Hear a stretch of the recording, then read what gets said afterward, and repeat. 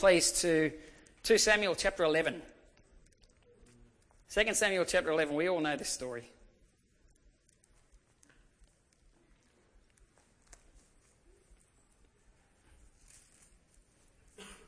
It's a very big blight on the life of a man that God wants us to remember as a man after his own heart.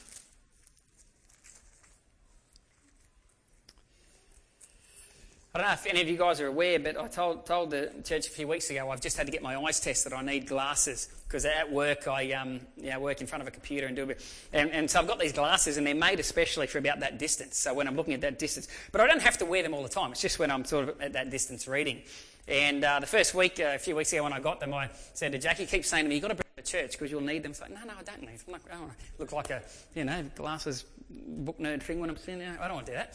So anyway, not that people with glasses look like book nerds. I'm just saying for me, I feel odd with glasses on because I've never had to wear them. So anyway, the other week, I don't know, you guys probably wouldn't be aware of this, but I told you to turn to a certain book of the Bible and you turned there and I'm standing there and I'm about to read it and I'm looking at it and I'm going, but God, that's not what it said when I was preparing this message. That's not at all what it was. Anyway, I was in 2 books over. So maybe I do need to take my wife's advice and bring my glasses along to church. But anyway, you wouldn't even know that because I skillfully covered it and slid across and got on to what we were doing.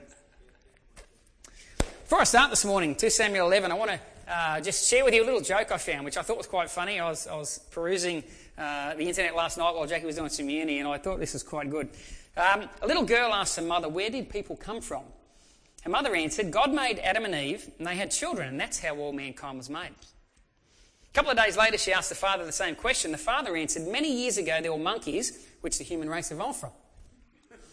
The confused little girl returned to her mother and said, Mummy, how is it possible that you told me that we were created by God and Daddy said we come from monkeys? The mother answered very quickly, well, dear, it's very simple. I told you about my side of the family and your father told you about his. I thought that joke needs to get out there. God wants people to hear that. There you go. 2 Samuel chapter 11, verse 1 and 2. It happened in the spring of the year, at the time when kings go out to battle, that David sent Joab and his servants with him and all Israel, and they destroyed the people of Ammon and besieged Rabbah. But David remained at Jerusalem. Then it happened one evening that David arose from his bed and walked on the roof of the king's house. From the roof he saw a woman bathing, and the woman was very beautiful to behold. I remember being in the Youth with a Mission when I used to work for Youth with a Mission years ago, and I'd been there for some time and I'd done some training schools, and now I'm getting ready to do a School of Evangelism. And at the same time as my School of Evangelism was beginning, there was a school called a Discipleship Training School beginning. And I remember seeing this woman get out of a car and thinking to myself, this must be what it was like for David when he was on the roof. And she was fair to look upon, and here she is today with me, my wife Jackie.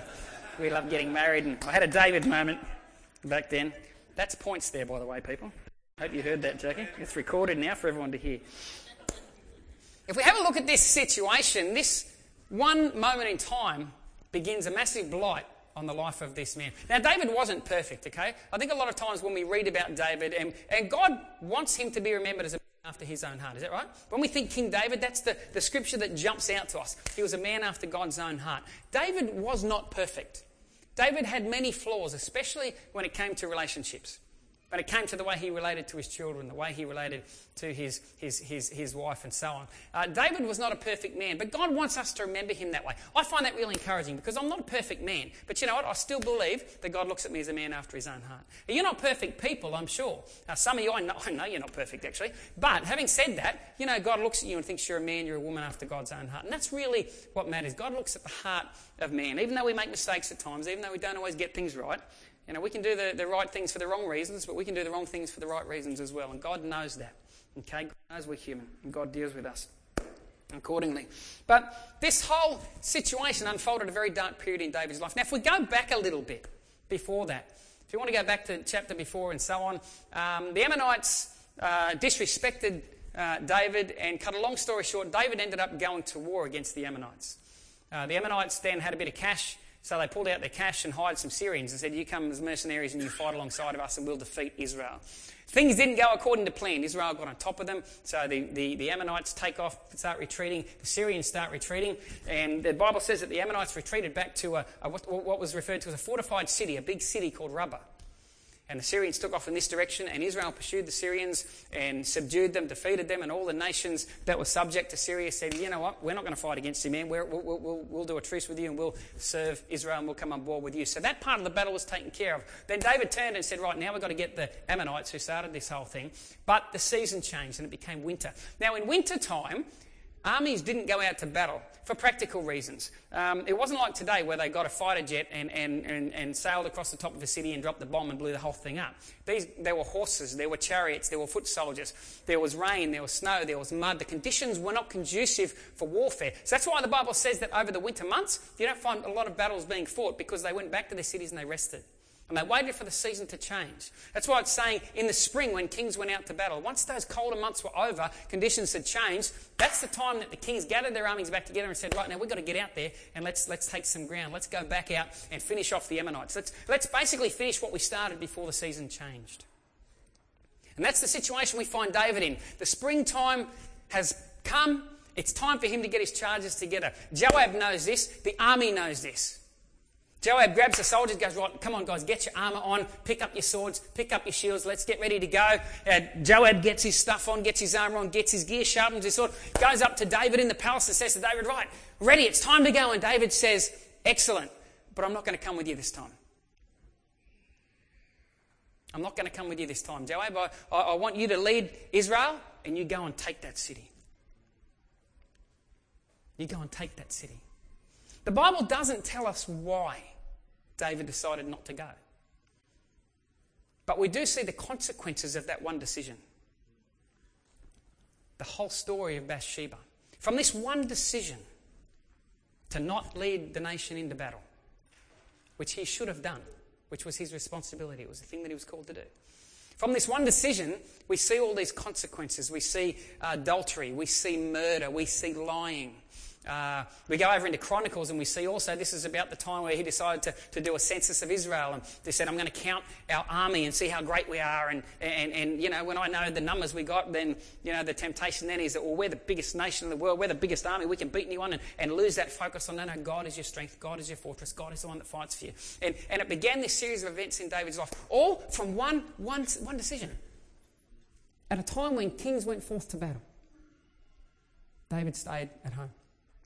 Now, like I said, we don't know the reasons why. We can make some inferences and some assumptions about why.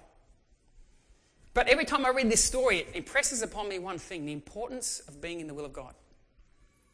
The importance of being where God wants me to be. Now, there are reasons why God wants me to be in a particular place. There are reasons why God wants me to be a particular person. There are reasons why the will of God is important. And I just want to have a look this morning at a few little things that we can draw out of this passage. Little things that we can take away from this story that will help us as we endeavour to live out God's will for our lives. And the first thing we see there is that we need to let peace be our guide.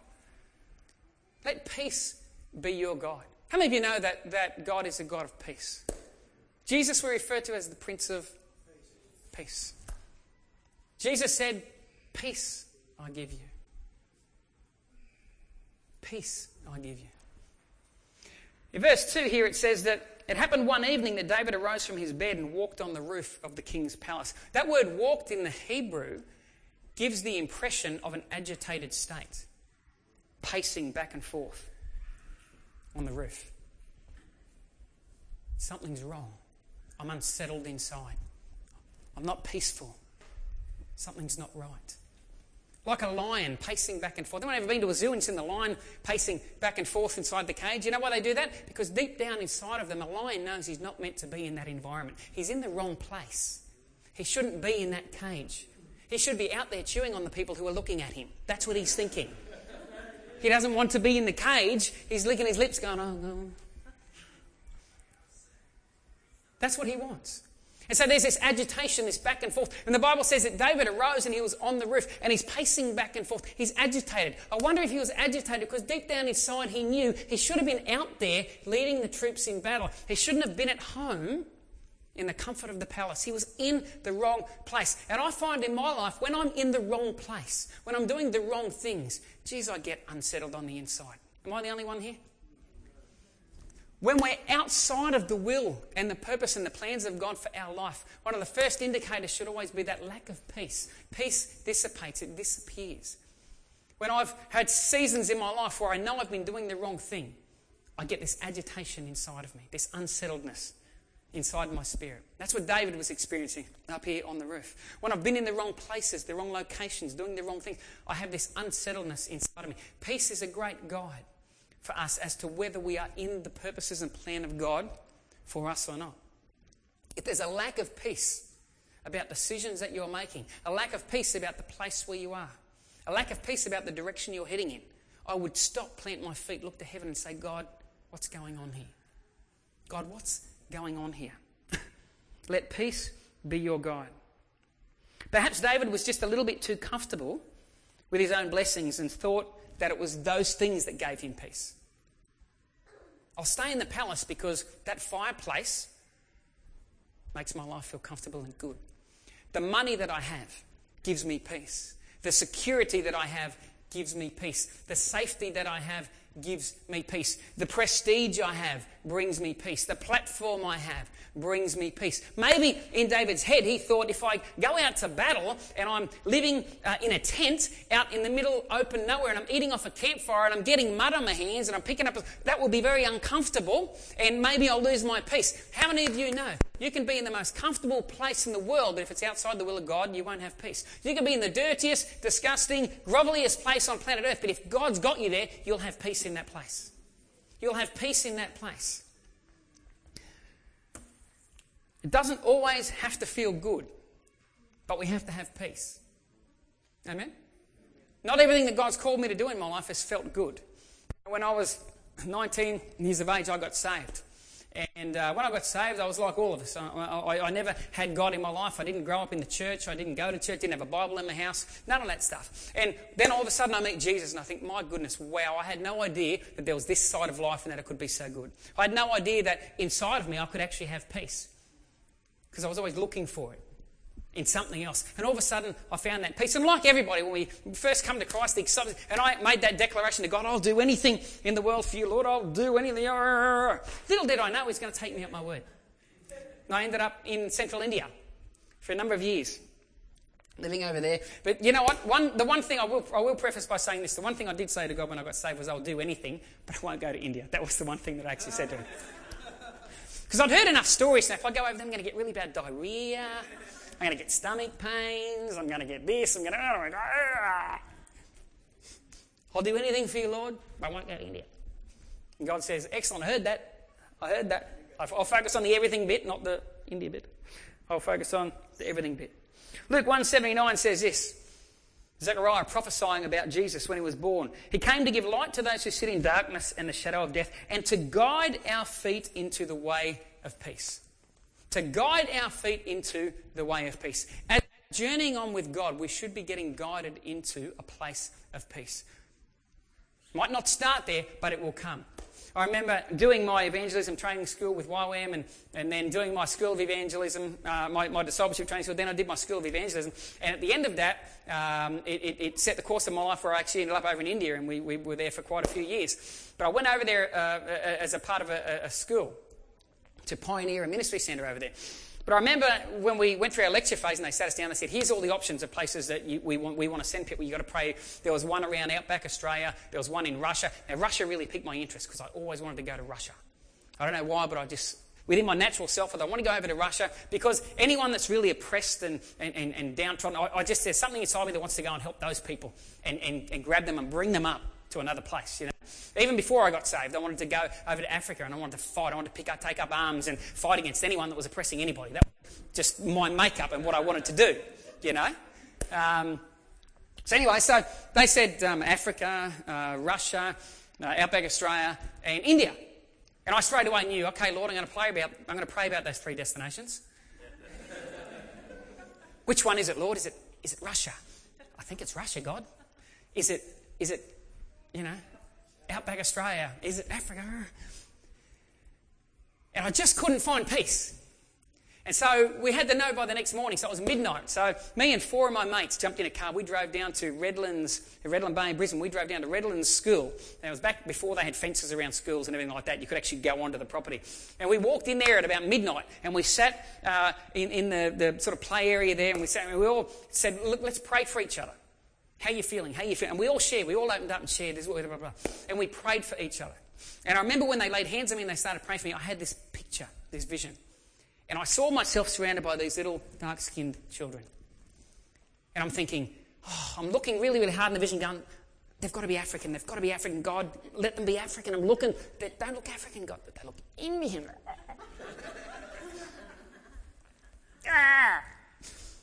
And God said to me, I want you to go to India. I want you to go to India. And cut a long story short, I did go to India. But what was amazing was from the time leading up to that, by the time I got up after we prayed, and I let God guide my feet into a place of peace. I talked to people about it. I said, look, guys, here's what I'm feeling. I asked them to pray for me. Will you pray with me? I did all the practical stuff I could do. We prayed. I got up. I still was feeling, India. By the next morning when I woke up and we had to announce where we were going and submit where we felt the Lord was, I had a peace about that. God guided my feet into a place of peace. Just because something's not easy, just because it doesn't necessarily float your boat, so to speak, straight away. But God will give us a peace if something's Him. Let peace be the umpire. Let peace be your guide. God leads us into places of peace.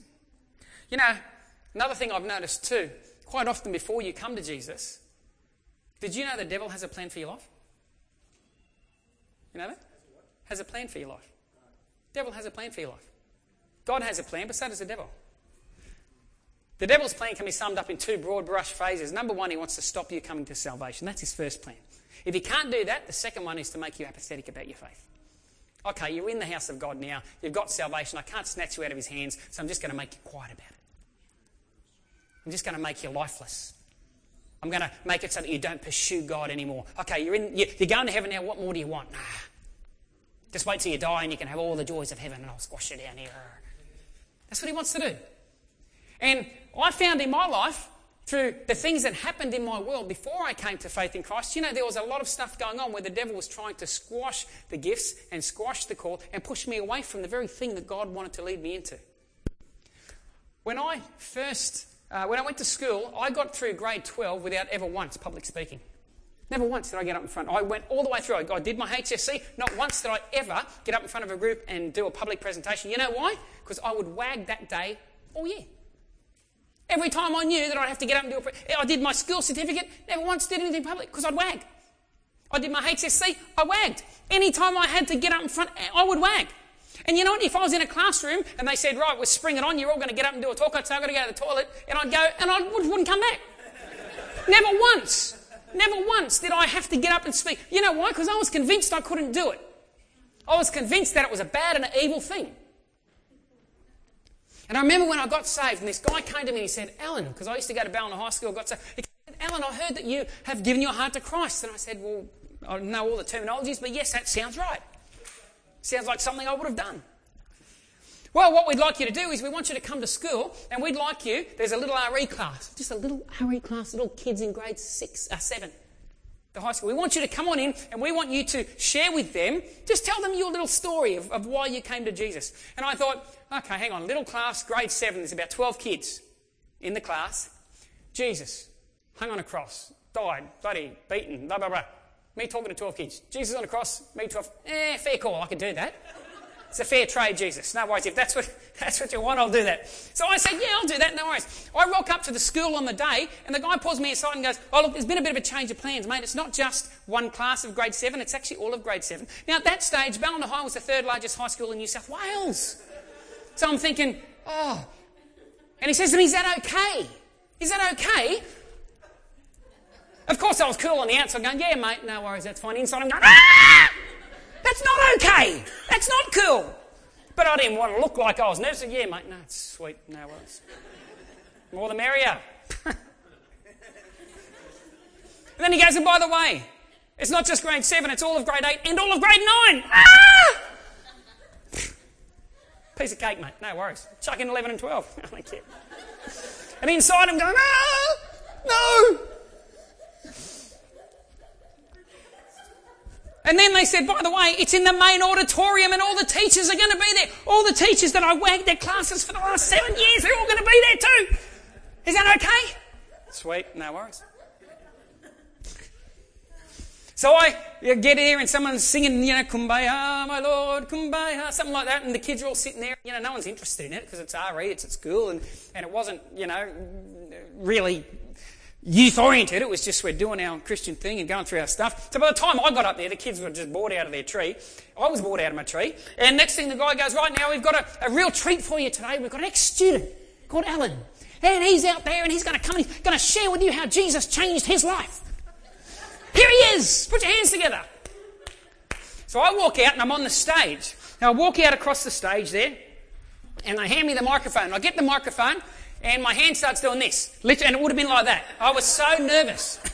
So what I did was I thought, I'm going to walk to the edge of the stage and I'm going to sit down on the edge of the stage. Because while my hand's doing this, I notice my legs are also going like this. So that if I sit on the edge of the stage and take the weight off, maybe my legs will stop shaking. So I've walked like this up to the edge of the stage.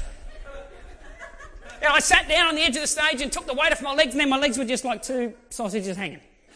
I thought, right, I've dealt with that. But the hand's still going. What do I do? So I thought, here's what I'll do. If I tuck my elbow in here and take the weight off my arm, maybe it'll stop. So I put my elbow in and I'm holding the microphone like this and I'm sitting like this, with my two sausage legs hanging over the edge of the stage. But hey, I'm happy because I'm not shaking. And then I look up and I'm about to speak, and who do my eyes lock on with? My 13-year-old sister is sitting there and she's going, pointing at me, and the friends are all laughing and thinking, oh God, can this get any worse? I can't do this. So I thought, right, what I'll do is I'll look right over the other side of the auditorium, because it's a big auditorium, and that way I can't see my sister. And I went with my eyes bang, and who do my eyes lock on with? Well, my 13-year-old cousin's in there as well, and she's doing the same thing. I'm going, oh God, this is terrible. So I ended up just looking at the back wall, far at the back wall, zoned out away from everybody, and here I am sitting there like this, shaking. Oh, come to Jesus, he will make you like me, it's going to be awesome, you'll love him. He's saying, and that was my first ever experience speaking publicly. When it was over, I put the microphone down, I ran through the middle of the school, jumped into a mate's car, went to the beach, said, I'll never do anything like that again, God, never. Ah!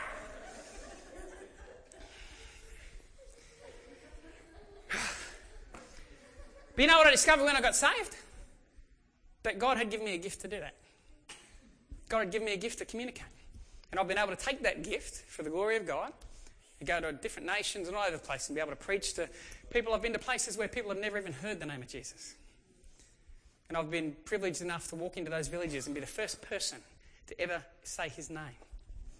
But you know what? The devil did everything he could to try to get me away from that call, away from that plan, away from the will of God, by making me uneasy about it, by making me think that it couldn't happen. I wonder how many of us would have a similar story if we dare ask God. The very thing that the devil has tried to kill in you, maybe, I'm not saying it, it's just saying maybe that's the very thing that God wants to use for your life. Possibly. I'm not God. You'd need to ask him. Second thing we get out of this passage, you can be in the right place but have the wrong focus. David was in the right place.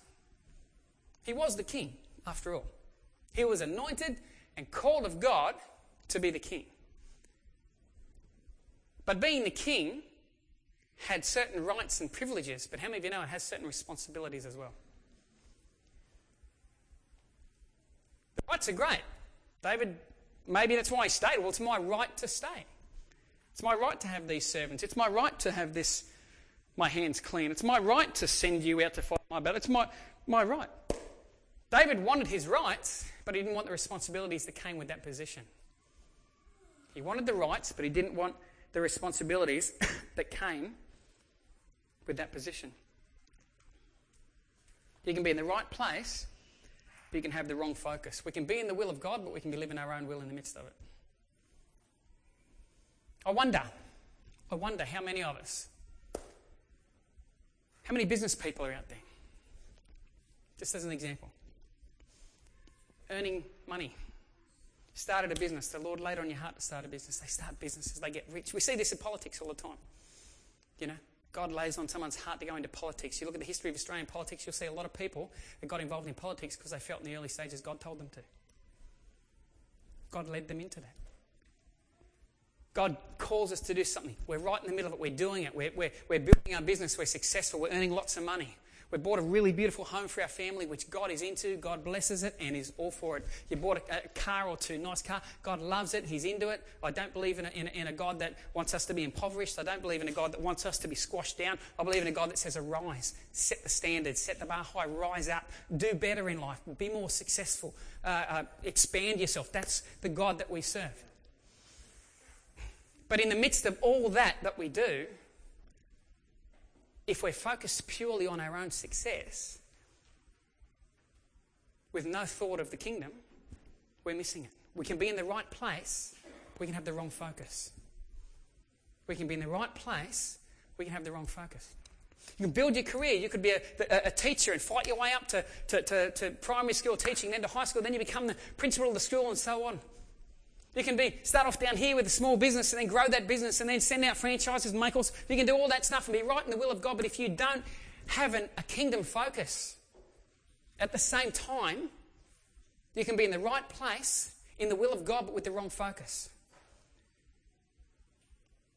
When I used to run schools of evangelism in Brisbane, we ran these training schools for years. We get international students in, we train them up in evangelism, and then we'd send them out all over the world to go and preach the gospel, pray for the sick, do all sorts of stuff.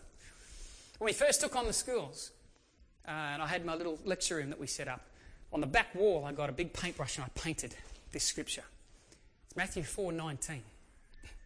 It says this, Jesus said to them, follow me and I'll make you fishers of men. Jesus said, follow me and I'll make you fishers of men. If you're following Jesus into whatever it is that he has for you, if you're following Jesus into business, because that's what he has for you, if you're following Jesus into concreting, because that's what he has for you. If you're following Jesus into science, because that's what he has. If you're following Jesus into sport, because that's what he has. If you're following Jesus into teaching, into whatever it is that you're following Jesus into, he's made a promise to you.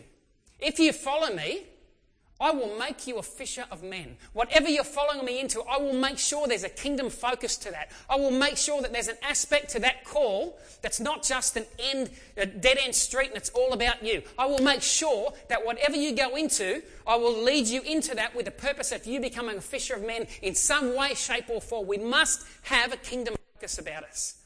If we don't have a kingdom focus, we're like David. We want to sit in the castle. We want the rights of being the king, but we don't want the responsibilities that go with that. Kings in David's day were not just kings on thrones, they were called also as military leaders. When Israel asked for a king, and they said to Samuel, they said, give us a king like the other nations. What they were saying was, all the other nations at that time had military leaders as kings. They would lead their nations out to battle. They would fight for their nations. They would be the ones up front wielding the sword. And Israel said, we want that kind of king. And we all know the story. God said, no, I'm your leader. And they said, no. And God said, right here, no ways, you'll get that. So David knew when he was anointed king, he knew what was expected. He knew it wasn't just about the benefits of being the king and having all the great stuff for yourself, the glory, the accolades. He knew there was a responsibility with that. And that responsibility happened to kick in at springtime when kings went forth to battle. And David said, I want the rights of it, but I don't want the responsibilities. And how often can we be like that? We can be smack bang in the will of God. But are we focused purely on the rights of our status? Are we aware that we also have responsibilities? The Abrahamic covenant back in Genesis 12. We are blessed to be a blessing. God will bless us. God will take care of us. God will fight for us. God will give us platform position. He will open doors for us. But there's another result. That's not just to fill my pool, my bucket. It's so that that bucket overflows, so that other people are blessed, so that the nations of the earth are blessed. My prayer for all of us, and my prayer for the church, because I've seen the other extreme of it, where in extreme Pentecostalism we see a lot of stuff about our rights, we're this, we're that, but people don't want to talk about their responsibilities. I have rights in the kingdom of God. Yes, I do. And I believe in those rights, and I proudly hold on to those rights. And I will never begrudge those. I am at the head and not the tail. I am above and not beneath. I am that. I believe that with all my heart. I believe God wants to bless me, to prosper me. I believe it with all of my heart. I believe that God wants to give me great things. I believe it with all of my heart. But I also believe that he does that for a reason. That reason goes well beyond myself. And that's what I mean when I say we can be in the will of God, but still be living our own will. And we don't want to be like that. I want the rights of being a child of the King, but I also want to move in the responsibilities of that as well. Never feel guilty. Never feel guilty for being blessed by God. Never feel guilty for receiving the benefits of the cross. Don't feel guilty for that. Bless the Lord, O my soul. Bless his holy name. Forget not the benefits. Heals your diseases. Forgives your sins. Blesses. God's got good things for us. He's a loving Father. Don't ever feel guilty for that. But please, please, please don't stockpile the blessing of God for yourself. If you're in that school as a teacher, guess what? People in that school need Jesus. If you're a businessman, guess what? People need Jesus in your workplace. The kingdom of God needs finance to fund things that are going to happen overseas and other places where they don't have the blessing and the finance that we have. There's a whole world out there that God wants to move upon. I'll move on really quick. Let peace be God. You be in the right place but have the wrong focus. Thirdly, we need to understand it's the will of God for your life, not the will of God for your life. It's the will of God for my life, not the will of God for my life. I'm not the centre. I'm not the centre. God's the centre. When you read the Bible, what do you see? Do you see 1,000 different stories of 1,000 different wills of God for individual people? Or do you see one painted canvas and 1,000 individuals having a role to play in a bigger picture? Is that right? The story doesn't stop with the birth and death of one individual in this book. The story goes on. And you look at the whole thing, and it's like God's painting this canvas. And along the way, he goes, I need this to happen.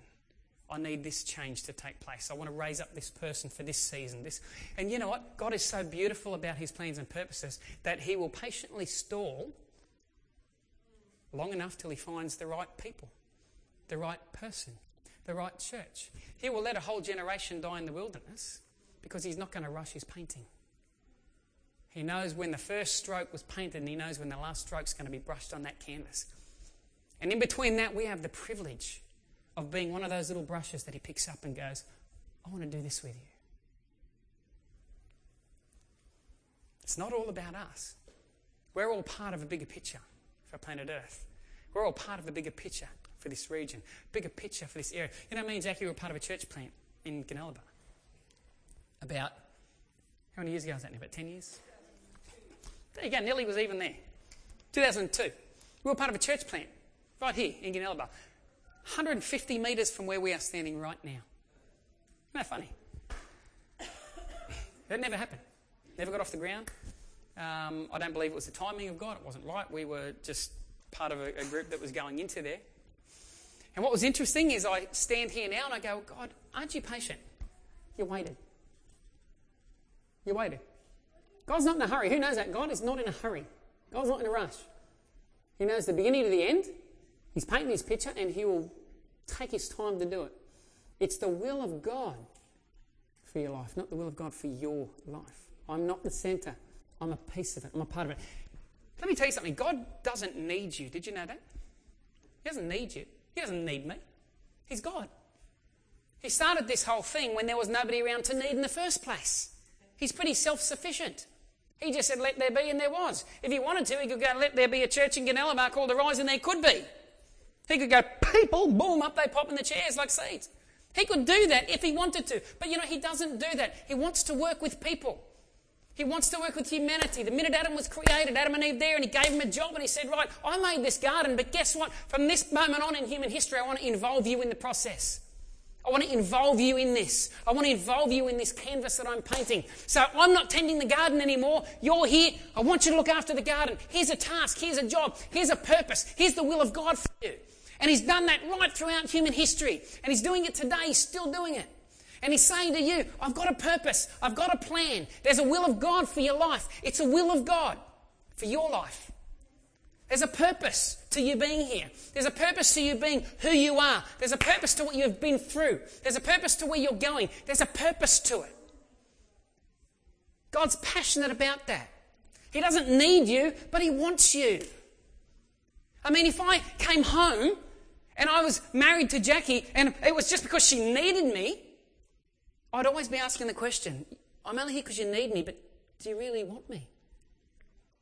I know you need me. Therefore, you can't leave me because you need... But isn't it so much more special to know that she doesn't need me? She wants me. What can I say other than a smart woman filled with the Holy Spirit? She wants me. And God wants you to be a part of that plan. But it's important for us to realise that it's his will for our life. And it's part of a bigger picture. It's part of a bigger plan. It's part of a bigger canvas that God is painting. He doesn't need our involvement. He wants our involvement. You know what? I believe with all my heart I'm actually fulfilling somebody else's ministry. I've said this to Jackie many times. I go back and look at the history of my family. We can roots are traced back to Germany. And way back in the beginning, we were involved in church. The Kirchens, as we call it. Kirchen in German actually means churches. My last name means churches in German. And when I looked at the family history, our family crest actually has a church smack bang in the middle of our family crest.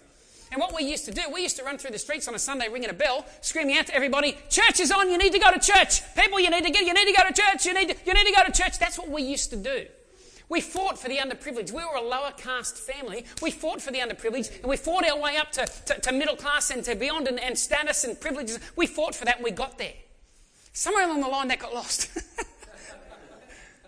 Because I don't remember being brought up in anything that even vaguely, remotely looked like that. I reckon somebody else in my family was meant to be doing what I'm doing. I do.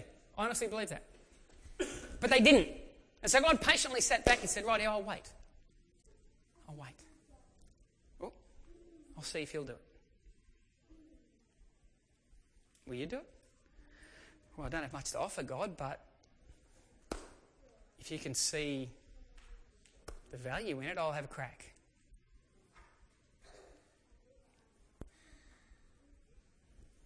God's got plans and purposes for us, for each and every one of us. God wants our involvement in what he's trying to do in planet Earth. 2 Peter 3:9 tells us this. God is not willing that any should perish, but that all should come to repentance.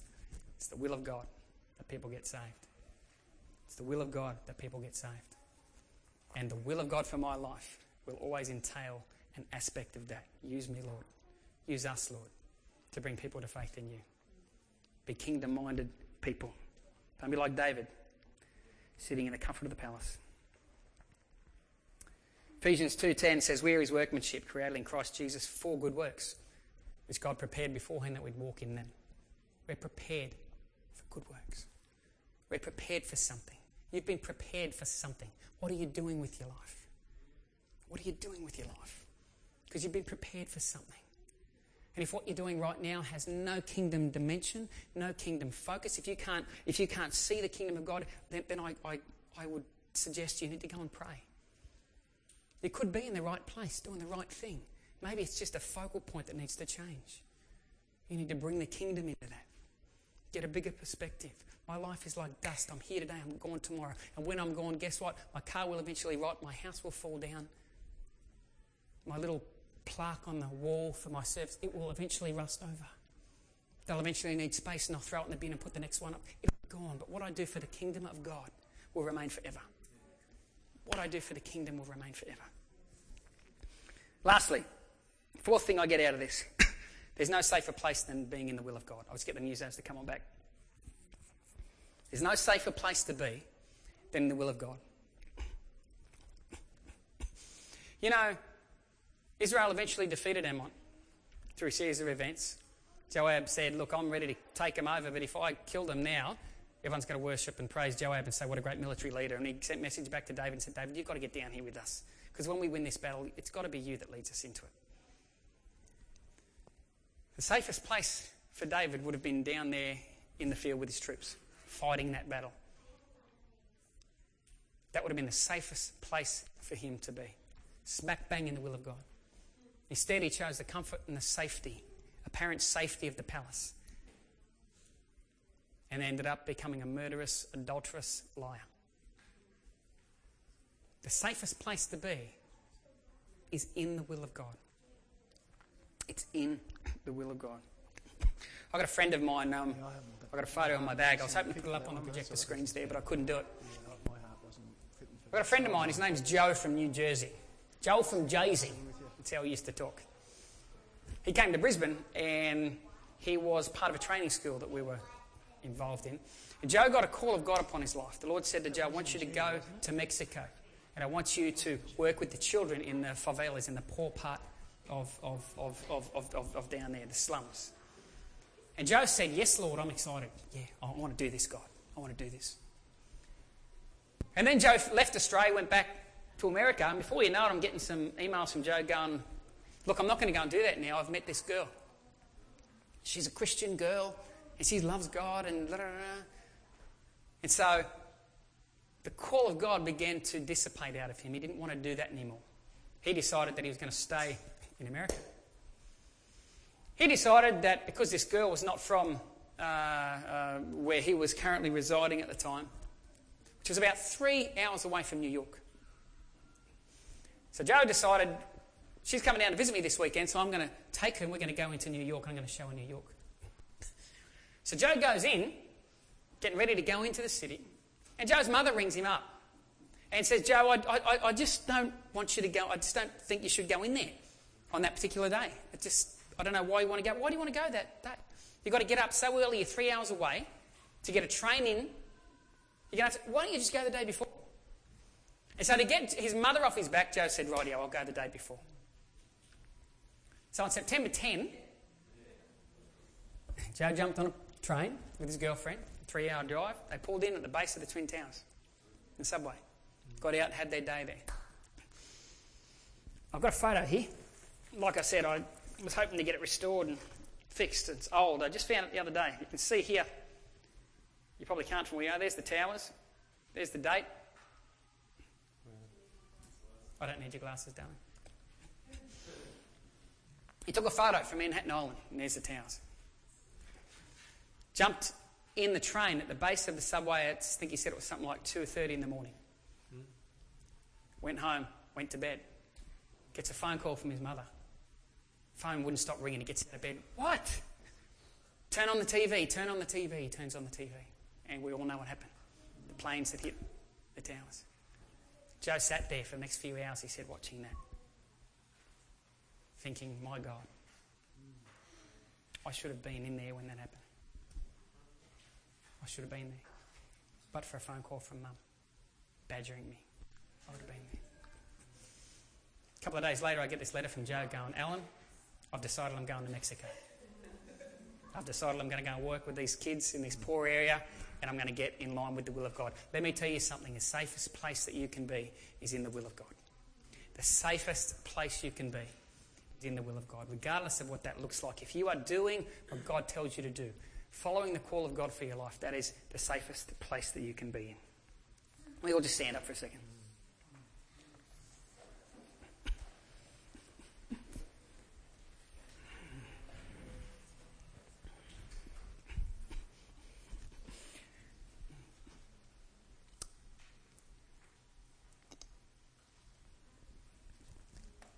John 17:4, Jesus said this, I've glorified you on the earth.